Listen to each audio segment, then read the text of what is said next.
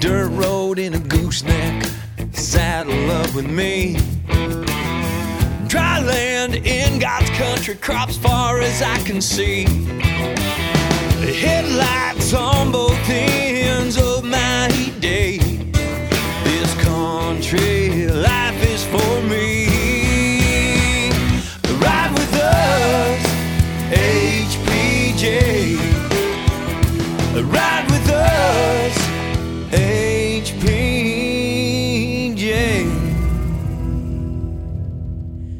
Well, welcome folks to HPJ Talk, the podcast from High Plains Midwest Ag Journal, bringing the ag news and commentary of the week to you. I'm Associate Editor Jennifer M. Latsky, and I'm joined by my colleague, Associate Editor Kylene Scott. Hey, Kylene. Hey, Jenny. Well, we're back in the studio this week for our regular episode of HPJ Talk. Kylene, how was your Easter? It's pretty quiet. Oh, yeah? Until we got to my sister-in-law's, and then it was just loud. That's got to be like a really big awakening for your two boys to get dumped into a lot more kids. Yeah. They have 7 kids, and so it's always loud, but the youngest 2 are really loud. I think my 2 rubbed off on them, and they saw how loud they could be. So, yeah. Totally understand. I spent Easter with the fellas side of the family. Anytime we get together, it's a lot of conversations all going on at once. And my little dog, Maggie Mayhem, she comes with us because she's pretty good about finding a lap and sitting on the lap and staking out her claim to said lap. She is a lap dog. Is it your lap or somebody else's? It's usually either Garrett's lap, or if he or I are busy, then it's Garrett's dad. And I've never seen a man so more enamored with a dog like that. She's a little white miniature schnauzer, and he just thinks the moon rises and sets on Maggie. Does he have his own dog, though? No, he really wants one. And Garrett's mom, to her credit, has always been very welcoming to Maggie. And, you know, she's not really, I guess, not really a dog person, but she doesn't mind my dog crashing the party. As long as she doesn't crap on the floor. Exactly. The minute she acts like a turd in the punch bowl is the minute she goes home. But, and who had under 3 minutes for our first poop joke? So anyway, Easter usually means, or any type of family gathering like that, I like to help Garrett's mom in the kitchen because it's fun for me. I like cooking and putting things together. It's not work. It's kind of fun. It's not torture. No. So, and she and I can have a good conversation while we're doing that sort of thing. And so it's fun that her little tiny kitchen, we can cram at least 7 people in there, all talking and stirring at once, it feels like. Because that's where everybody congregates. It is. But it was a good Easter weekend. We had a good time. Yeah, it was really relaxed. Honestly, I didn't even get the kids Easter baskets because they're too old for Easter baskets. Yeah, the Easter bunny at my house is not doing a very good job of hiding the stuff because the leftover plastic eggs were in my room, and the boys are like, well, whose eggs are those? I was like, they're mine. The Easter bunny brought those for me. And then when we got to my sister-in-law's house, I had to help stuff the eggs. Mm-hmm. And it was about almost 90 degrees. So the chocolate all melted with the eggs that got hidden. So it was a rush to eat all your chocolate. You know, one of these days, I'm actually going to put together an adult Easter egg party where the eggs are filled with tiny bottles of alcohol. Yeah. Now that is a party. Yes. Well, hey, let's see, what else did I do? Hey, I planted my annuals, my flowers. I got a good head start on that. I've expanded my flower garden, so yeah, this is going to be a 2 or 3 weekend project. But I told you about the rock garden excursion, yes. So this is part of it. I mowed around our house, but haven't finished the rest of the yard, so it's going to be a task. All the dandelions are already popped up. Hey, I mowed last Saturday, and I probably should not have waited 2 weeks to mow because it was already about mid-knee high. Yeah. Yeah, I almost lost the dog in it. So I've been needing to get a new weed eater, and actually I had a weed eater, And Garrett, the fella, decided, well, I can go and take a look at that and fix it. Well, that was about a year ago, maybe a year and a half ago. So I asked him, hey, where is my weed eater? And he goes, oh, honey, we threw that away. Oh. Would have liked to have known that. Thanks. Appreciate it. So when we were back home for Easter, I said on our way home, we need to stop by Walmart and pick up a new weed eater. And we go in there, and of course he's looking at the gas-powered ones and, you know, the big honking, horrible, big, bulky things that have big, you know, engines. And That have 2 straps. yeah. And I'm like, A of all, I don't know how big you think this yard is, but it's not that big. And B of all, I don't need to have like an OSHA rating on a weed eater in order to operate it. Yeah. So, Well, I bought my husband one a couple years ago for Father's Day. And does he use it? At the farm, it doesn't see very much use at our house because he managed to spray everything around the edges. So Lord only knows where the weed eater ended up. I sure hope it's at the farm.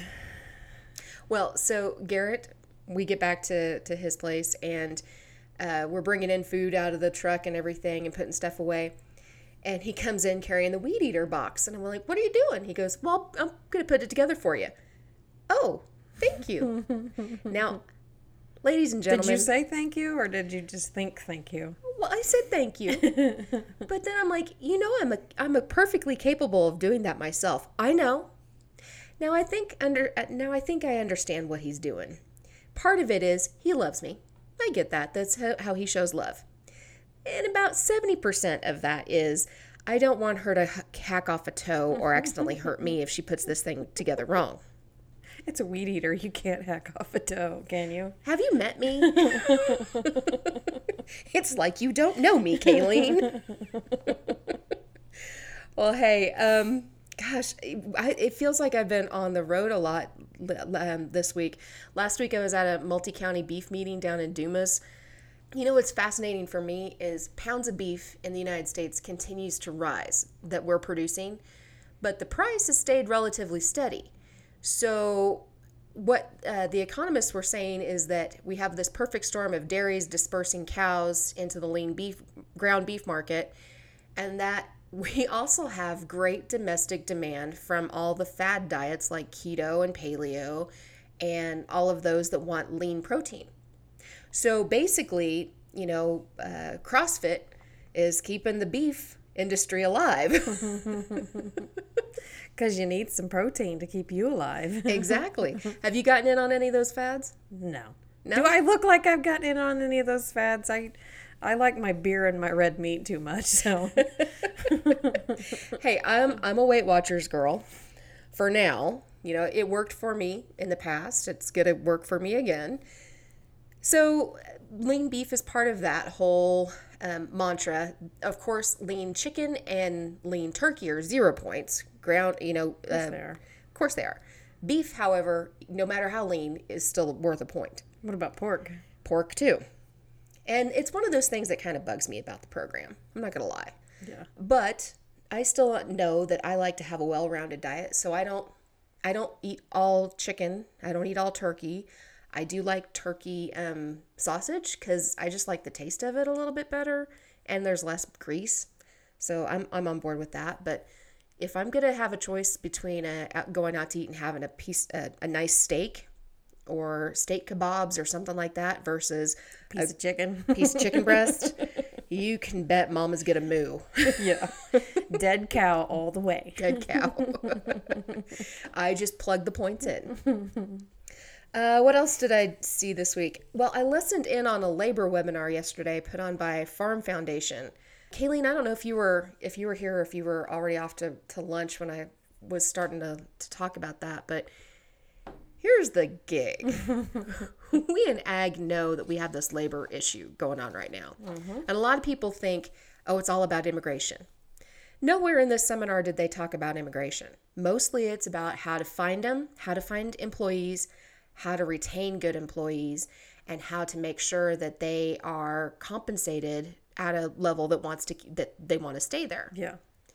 So I hate to say this, but the room was, from what I could see on the webinar, was that stereotypical older, paler, and maler. And here's the thing. I get it. You know, American agriculture, we have this stereotype of we're not very ethnically diverse. Yeah. And I get that. But at the same time, agriculture kind of has to start realizing that ag labor isn't just hiring a kid down the road to buck bales in the summertime. It takes a lot more than that. It does. And if you're going to have a large operation and you're going to need a hired hand, maybe let's not call them a hired hand. Let's call them an employee. Yes. Or multiple employees, and let's treat them as if you are the business that you want to be treated as. Yeah. You know, a lot of people, they talk about how it's not a family farm, it's a business, right? You know, we want to put on the business suit jacket and everything. Except we still keep treating it as if it's a family operation and you're just hiring somebody down the road to help you out here and there and everywhere. Mm-hmm. When reality is, if you're going to be a business, then you're going to have labor issues and you're going to have human resources issues. You need to have, you need to talk about policy about how do we act in the workplace and things like that. Have you seen the new show on the History Channel, The American Farm? I haven't caught it just yet. Have you? I've watched 3 episodes, I think, and they have the families they've shown so far. There's been a group in Idaho. There's a black farmer that's in the Carolinas. I can't remember which one, maybe Georgia, somewhere on the east side of the map. And there was another one that's in Alaska. Okay. Pretty diverse farms. Yeah, they are, just by the crops they grow and the things they do. And it's pretty neat to see the issues that they're all facing that are kind of generally the same. No matter where you're at. Yeah. I think what kind of bugs me is a lot of these questions were, well, we just need to know how much to pay. It's all about compensation. It's all about compensation. Well, no, because now you've got millennials coming into the workforce. You've got Generation Z right behind them. You've got Xers like us and Gen Y like us, on that cusp between the two. And one of the big things that agriculture is going to have to figure out in the next 5 to 10 years, and sooner, quick, fast, and in a hurry if they can, is that we've got baby boomers that are aging out quickly. Mm-hmm. And they're not planning for them to age out. The baby boomers themselves are still acting as if they're going to go on forever, and they're not transferring their generation or their years of knowledge to the next generation of workers. They're not mentoring younger people in the workforce. They're not making way for other people to take on more leadership in the work environment. And that causes people to leave. Yeah. One of the speakers said is you have to kind of look at this as valuing them or show that they have value in your organization. So you lean to listen to their ideas. Maybe ask them for input. And create an environment where they have skin in the game. Mm-hmm. And that just makes sense. We see it every day, don't we? Yeah. I've always heard the comment that farmers never retire. Right. And they've worked their whole lives at something. Why should they have to retire? Right. It's their farm. It's their deal. And I don't know what I want to say about that, but if they want to stay on. If they're declining mental health, if they're having issues with as far as that goes, yeah, there's need to pass it on. But if they want to do it, let them do it. Well, and we're talking, you're talking about on the farm level. Yeah, on the farm level. There's agribusinesses out there that are facing this, small and large scale. It goes everywhere from the local John Deere dealership all the way up to, big organizations. Corteva was on this panel.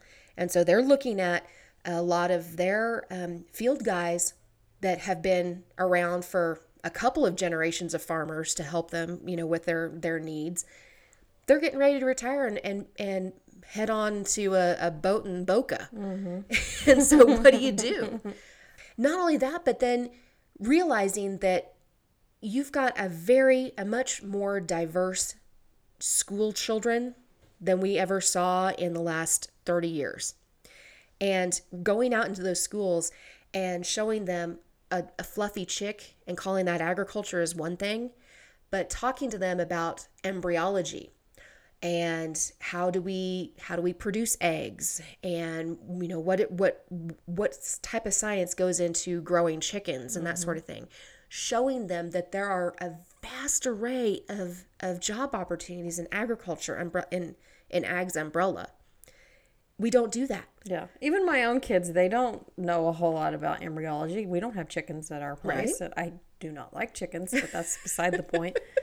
And I always try to make them, question things. And like, where do eggs come from? Well, you don't want to hear what the oldest says where they come from, but they come from chickens, not the grocery store. The same goes for the milk. And they've seen calves being born, so they know where the calves come from.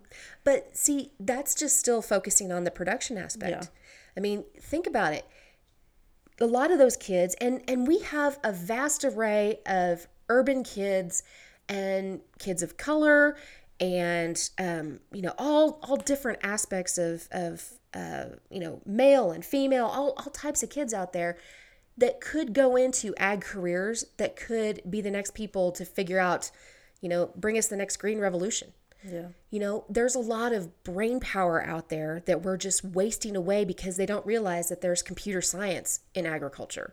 They don't realize that there is biology in agriculture, that there is conservation jobs in agriculture, and this whole gamut of them. And so I think that's what really got to me about that webinar, is the thought of we're kind of wasting away these really good years. Yeah. There's some kids that I recall in my class in high school that they could not wait to get out of Dodge City fast enough. And they went and got their degrees, and some of them came back and are working in agriculture, in jobs like that you mentioned.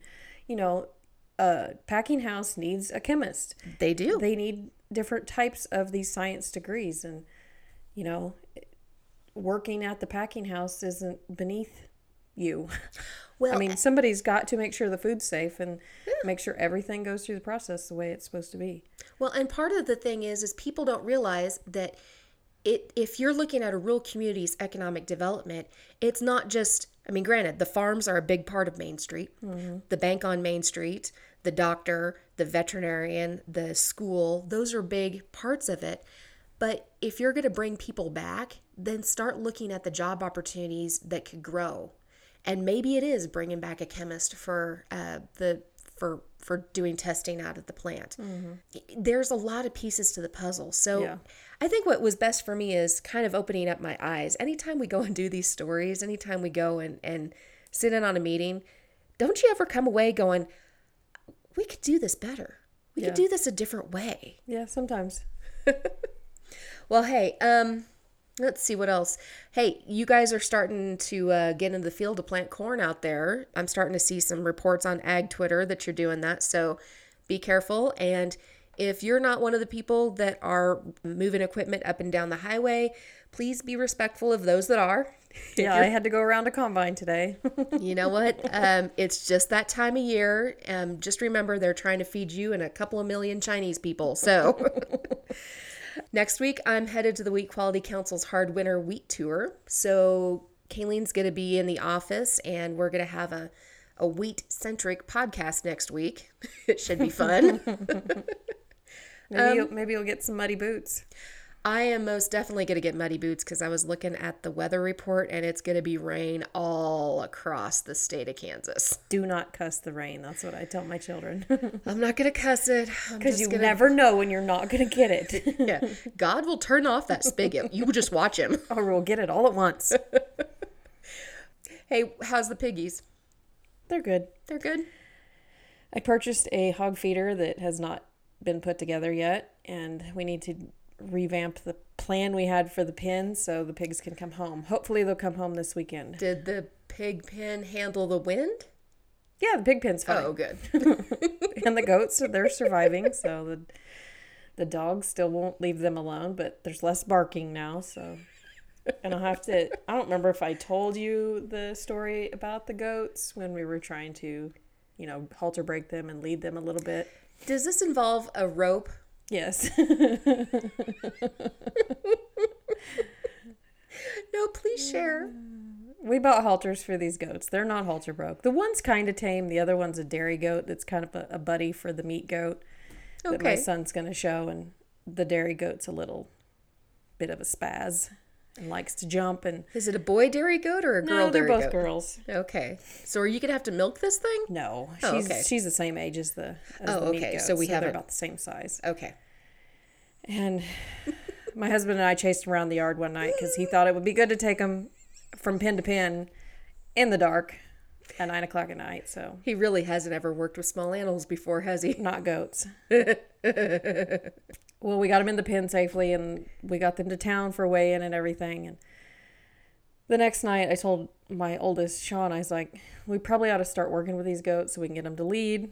And he had the foresight, this 7-year-old boy had the foresight to say, maybe we ought to put them in the round pen in case they get loose. I'm like, good idea. Let's do that. Look at him. Which is amazing for this kid, but it is what it is. I hope you rewarded that. Yeah, he didn't get yelled at for about 10 seconds. But we got him in the round pen and kind of led the one around for a while. And the youngest figured out where we were at and wanted in there, so I had to let him in. And then he wanted to lead the dairy goat, which she's having no part of leading. And then he proceeds to let her go in the round pen. Uh-huh. So Sean, trying to be helpful, lets his goat go. Oh, because that's helpful. Yeah, because that's the thing to do. And we try to chase them around, kind of get them herded up in the corner of the round pen, whatever that is. And couldn't get them, and finally I said, this is not going to work. Didn't say it in those words, but I went and got the rope and finally caught one. She dove through the loop, and I got a heel. So you So healed. I caught one. You healed a goat. Yes, I did. I caught one. And Sean got a hold of her, and so we tried to catch the spaz, and that didn't go very well. And in the process, Sean let go of the goat that I had caught. Sean, honey, you always hang on. Yes. When they're that little, you don't get drugged. She only weighs 45 pounds. They're not going to drag you. She's not going to hurt you. Yeah, you're okay, bud. So I tried to rope the other one and just couldn't get it done. And we finally got the other one caught again. And he decided that he was going to dive for one and finally caught a leg. So after about 30 minutes, these poor goats thought they were going to die because they got a little bit of a cold from the last time it was cold. So, yeah. They got their exercise. They sure did. I thought they were going to die. I told you about when I was a kid and I raised sheep for 4-H. Yes. And my dad, you have to dock tails and take care of the boy ones too. Yeah, we had sheep when I was a kid too. Yeah, well, Dad is okay with cutting bulls into steers, but he doesn't really like that with sheep. So we use the bander. And so this little rubber band, for those of you out there that have never done this, it's about the little rubber band's about the size of your thumb, like the diameter of your thumb. And there's this expander, and it expands it out, and you put it over the tail or the scrotum, and you let it go, and it snaps on, and it cuts off the blood circulation until that part of the tail or the scrotum Falls off naturally. It's kind of painless for the animal because it just numbs it, and they don't realize that there's no blood flow and everything's fine. It's actually supposed to be a more humane way to do it. Well, and all Dad knew was he had to do this once, and then he didn't have to futz around with them again. Now, this means that you'd go out and do chores one day, and there's a tail in the middle of the thing. You're like, So-and-so lost their tail. oh, we got tails coming off. Yay. Well, I was trying to catch one of the lambs who still had his tail. And I reached for a back leg. And I came up with something. And the sheep left away. And I thought I still had his leg. And I started screaming until I looked down and realized I had his tail. I had assisted. Did you freak out? I freaked out. Mom still tells that story.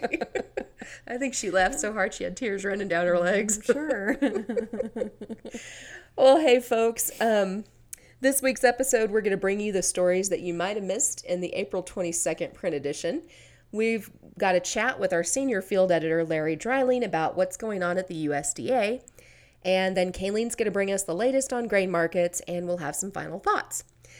So if you're out in the field planting right now, why not let the auto steer take over? Turn up your Bluetooth speakers in that tractor cab, make another round, and ride with us on HPJ Talk.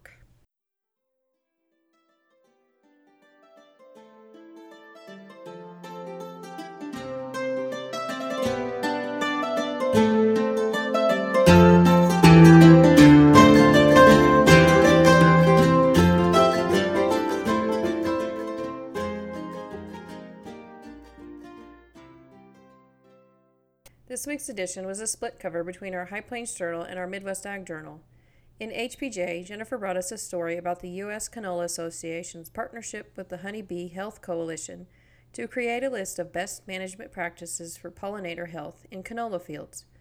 By taking this proactive step, canola growers and honey beekeepers can show that they are working towards solutions for farmers and pollinators and reduce the chance that regulation will be forced on them, explained Rob Running, USDA president. In the Midwest Ag Journal, managing editor Dave Bergmeyer brings us a story about Proso millet, which is starting to grow on researchers and growers as a crop that will produce the most pounds with the least amount of water. This ancient crop has found a resurgence in demand for the snack bar industry, as it does not contain gluten. Colorado, Nebraska, and South Dakota produced 14.3 million bushels at a value of $45 million in 2017. On our opinions and editorial page, 4B, copy editor Jennifer Thuer writes about learning to drive a standard transmission. And Seymour Clearly writes to criticize the new emphasis on clicks over caucuses among the incoming freshman U.S. House Democrats. And Roger Allison, a cattle farmer and director of the Missouri Rural Crisis Center, writes a letter to the editor about the overreach of Missouri Senate Bill 391, which would, quote, strip local control from rural counties, taking away our right to protect ourselves and our neighbors from the negative impacts of corporate-controlled industrial livestock operations. He argues the bill is state governmental overreach at its worst. Remember, if you have a response to something you've read or heard, or there's a local topic that you want to bring to the attention of our readers and listeners, please write to us at journal@hpj.com or hpjtalk@hpj.com. We want to hear from you. High Plains Journal, Midwest Ag Journal is working on our first Cattle U and Trade Show, July 31st and August 1st at the United Wireless Arena here in Dodge City, Kansas. Subscribers receive a discount code for reduced registration. The two-day event will feature 20-plus breakout sessions, keynotes, and more. To register, visit cattleu.net.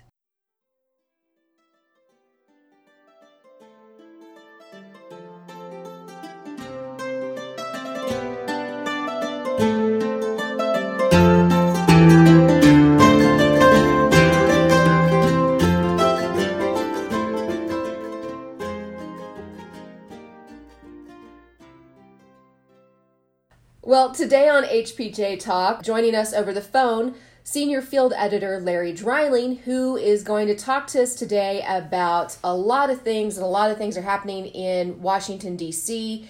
and around the world. Welcome, Larry. Well, hi. Hi, Jenny, and hi, Kylene. So, we've got a big deal going on with disaster relief. Explain to us where we are on getting some disaster relief, especially with our neighbors to the north that have had to deal with floods. What sort of things can they expect in the next couple of weeks? Well, right now we're still waiting on Congress to come back from vacation. Right now, they're planning on being back first part of next week. All the while, we've got a very large group of farm organizations as well as most of the farm credit banks here in the country, as well as independent community bankers. They're calling on President Trump and the Congress to put aside their political differences and start supplying some relief efforts here. So now, didn't we have a relief bill on the floor of the Senate and something happened? Yeah, it has nothing really happened because of the House. Which is, and so the House has one thing, the Senate has another. They have to find their differences. The differences primarily center around losses on Puerto Rico and to helping them. There's close to $91 billion needed for Puerto Rico by most estimates to try to help them recover.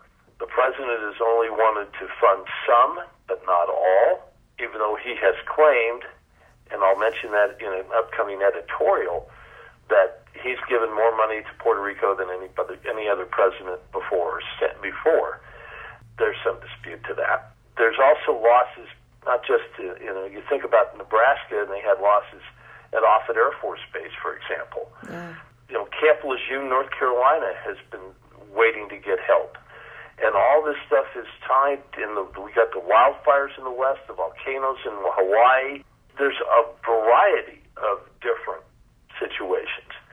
And so we're looking at close to 2 years of disasters that are not being funded. And so that's a long time to wait.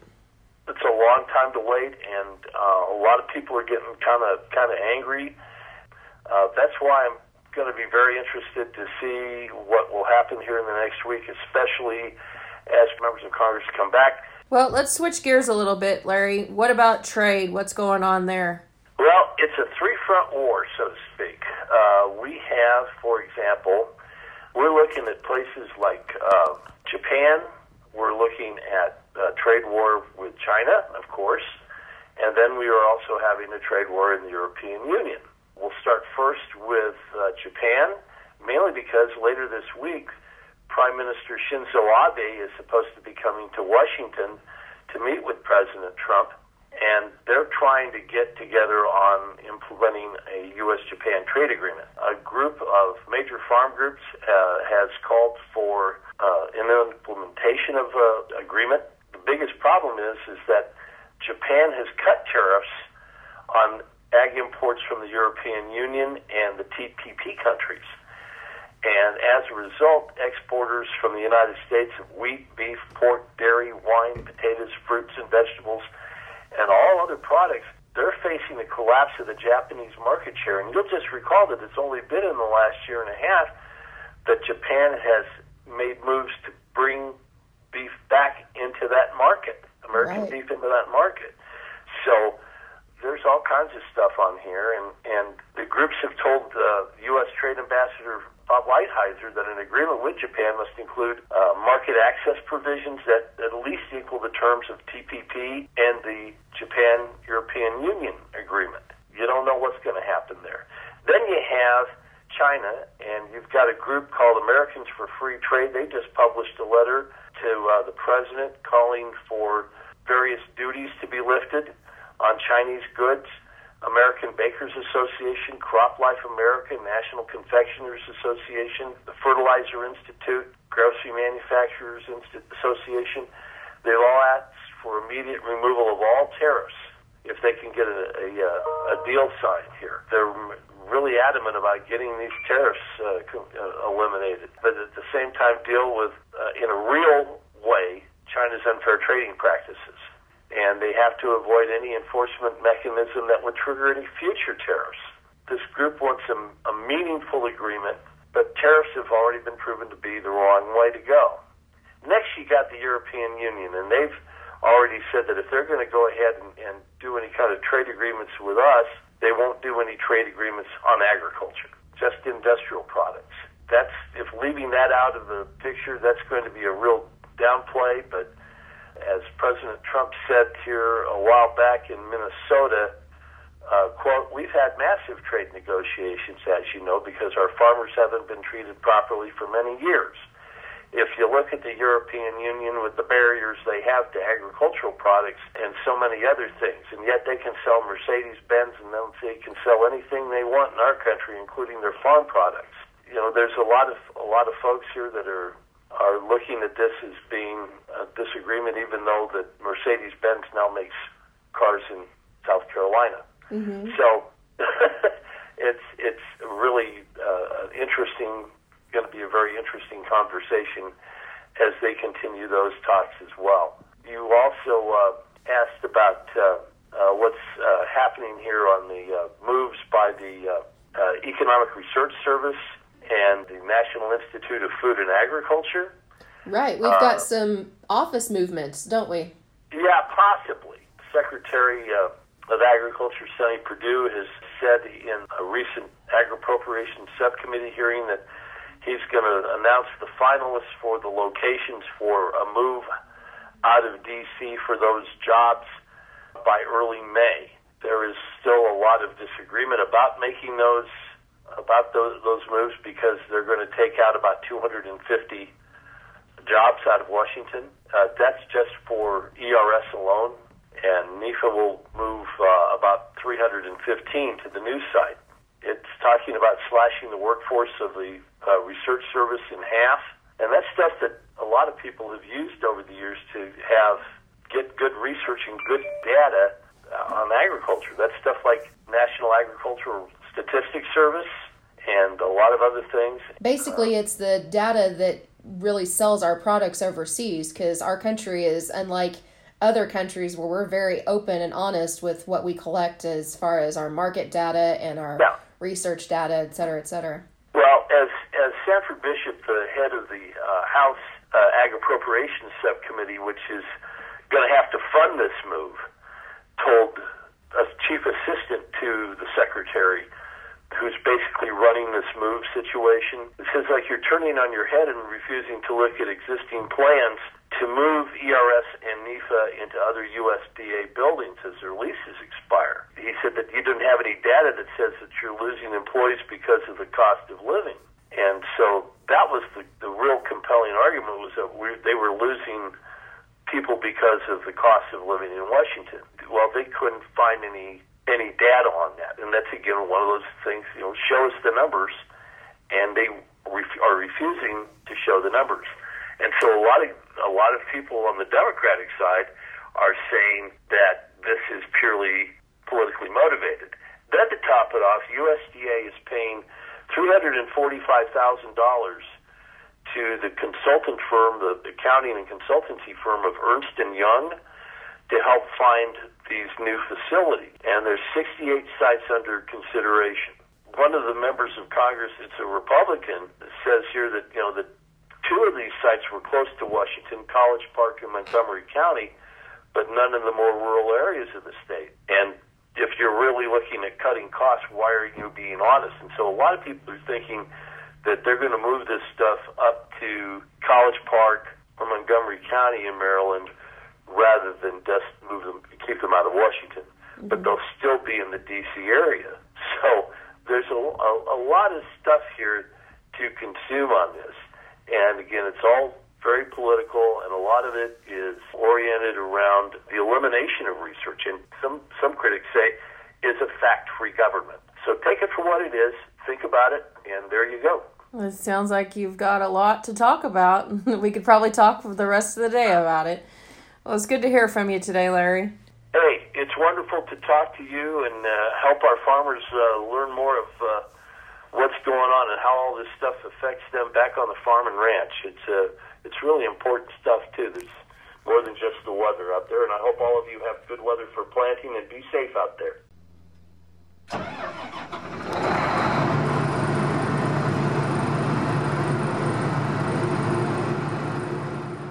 Your grain market prices from Dodge City's Pride Ag Resources on April 16, 2019.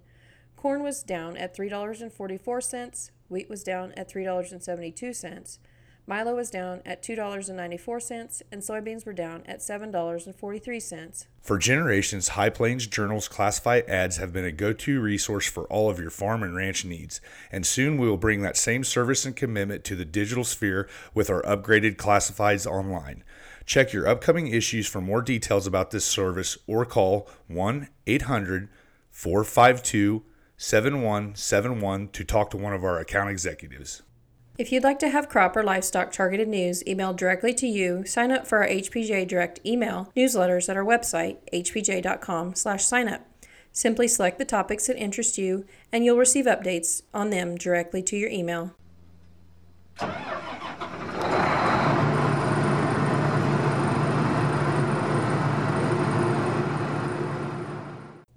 Next week's print issue of High Plains Midwest Ag Journal is our Meat Goats issue, with a cover story from Jennifer Thuer. Be sure to watch for that in your mailboxes April 29th. And look for additional content online anytime at www.hpj.com. Remember, you can subscribe for free to this podcast at hpj.com/podcasts. You can also find us on iTunes, Google Play, and wherever you download podcasts. Follow us on Twitter and Facebook at HPJ Talk for news and commentary throughout the week. And you can always drop us a line at our email, hpjtalk@hpj.com. Thanks again for riding along with us, folks, as we bring ag news and commentary to you. And remember, as Dodge City's favorite lawman Wyatt Earp once said, fast is fine, but accuracy is everything. We'll see you on the trail. This has been a production of High Plains Journal, all rights reserved.